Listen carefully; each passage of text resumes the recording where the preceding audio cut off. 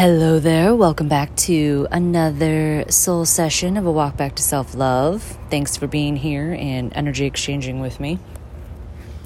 So today is Independence Day. And it's not going to be one of those sessions where I sit here and bitch about America or our government, because we all know at this point in our lives, hopefully, unless you are part of the Kool-Aid drinking cult members of society, what this country is about, what this human experience is about. But I will say that I still, another holiday of this, am not going to act like this country's so great. Even though the fireworks last night in downtown Burlington were awesome, including my very first drone show. That was, I think, better than the actual fireworks because it was just so cool. They did so many good things, and it, of course, was sponsored by somebody, so they threw up their little logo, but it was cool. It was really cool. But there's just not enough for me to celebrate this holiday still of freedom-wise, and that's all I'm going to say about that, because we still got a whole hell of a lot of work to do as a country. Yet we keep, going backwards. But that's a conversation for another day. But really, what I want this session to be about is human behavior. in a thought-provoking, comical way. So last night, like I said, there was the fireworks in downtown Burlington. My first experience, I was thinking last night as I was watching the fireworks, all the different places I've been during a 4th of July fireworks spectacular. Last year I was in Fort Wayne, Indiana, and I walked into downtown and watched the fireworks and remembering how I felt, because my life was falling apart at that time and I was going on this new unknown chapter, didn't know what to expect. And I was leaving in the next couple weeks from that day or from that night. And then here I am a year later in Burlington and processing all of that and how I feel. So last night I was working the fireworks with the radio station that I do part-time on. And we were driving in the station vehicle down the bike path, which was completely known by the people who were organizing the festival and fireworks last night, guiding us. But there's always got to be one fucking drunk person, female as well, who's just got to be like all sloppy, screaming, you're not supposed to drive. And she just like goes in. And I, of course, am like fighting back my emotions of wanting just to like lunge at her. But it was funny because my friend and coworker, don't mind the noise in the background, the train, was like, we were laughing just to like change the energy of the moment to the dude she was with and like his expression. And my friend said something like, did you see his face? Like, no, I'm not prepared to cash in that check on your ass tonight, or something like, no, we're not doing that. Come on, let's keep it going. So that's what made me think about how many times we put other people in a position to fight our battles because we can't control ourselves, because we become emotionally unhinged over something so typically stupid.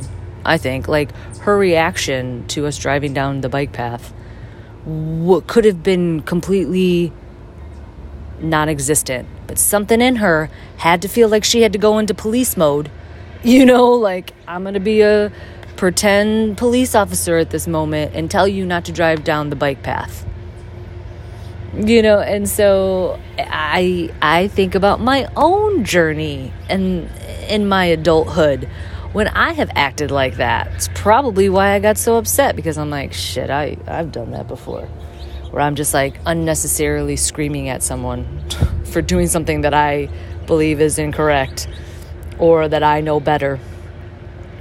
And it puts you in that reflective moment of like, why am I so upset? And how they always say, everybody's always a mirror to you. The people that you get agitated with, or there's something about someone that you just don't like, that's a good moment to sit and reflect, like, have I ever acted like that? Do I currently act like that? Do I know somebody who makes me feel that way, where I do react like that?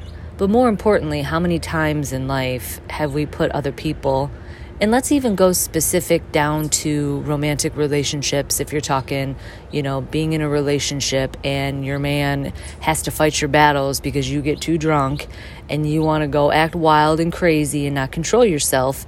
And because he's the man in the relationship, he's got to step up and now get involved and put himself into a situation where it could be extremely confrontational, or worse, like escalate to the point where, legal matters could come in. You know what I mean? Like, we really don't stop and think, how does this affect the person that we're with or the company that we're with right now?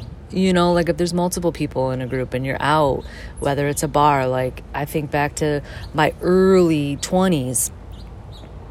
Actually, when I was 19 and I was going to Canada, there was one friend in our group who would get so just annihilated and drunk that she would put herself in a position where she'd get us kicked out of bars. So then we became banned at bars in Canada. Like, how do you get banned from a bars in Canada because of your behavior? Well, because you're ignorant, because you can't control your alcohol, because most of the time our traumas and our emotional baggage are laying dormant until you get that liquid courage in you. Then you go out and then somebody says something or does something and boom, explosion happens. And now your friends or your lover, significant other, whatever, has to clean it up now. Has to stop what they're doing, finish their drinks, cash out and go try to find another bar or just go home because you are way too drunk. You are now getting us banned from bars, and that's a lot of people, but I just was thinking about what he must go through, because that ain't her first time acting like that last night. That was not her first time. And I'm sure he's well experienced in cleaning up that shit. And I know this is like such a weird session, but it's so relatable. It's so relatable because that's the pressure, I believe, in going back to the last couple episodes that I've done with my friend Zoe, where I'm getting a male perspective on things. We talk about this, where it's like, yeah, okay, a man is a provider in the relationship. He's the muscle, he's the masculine. You're supposed to provide and take care of me. However, if you are acting crazy, if you're out there acting wild and you're putting yourself in an unnecessary situation because you can't control your emotions or you can't control yourself, now the man's got to go above and beyond and be the protector and save his girl, and just handle the situation. And I just, I'm just always thinking about human behavior and how we act and what we expect of others. Our expectations are so high of other people. But how many times do we put those high expectations on ourselves? Like, I know for me, I definitely have high expectations on myself first and foremost. Then I tend to have high expectations on other people. Because I know if I'm setting high expectations, or if the bar is set high for me, I know I can accomplish that. I can reach that bar. I can work hard towards that bar. So therefore, if I can do it, knowing all of my colorful emotions and my past and my self-love journey, if I can reach that bar, then why can't other people? And that's where I think those expectations fall in line, or expectations are set to weed out people,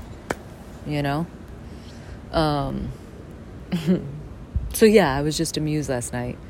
And of course, I wake up today like, okay, why was I so upset? Well, I know why I was upset. Because it's like looking at former versions of yourself. And how stupid you can act. So that's my little soul session for today on this Independence Day. And it's funny to me how people react to the American flag, you know what I mean?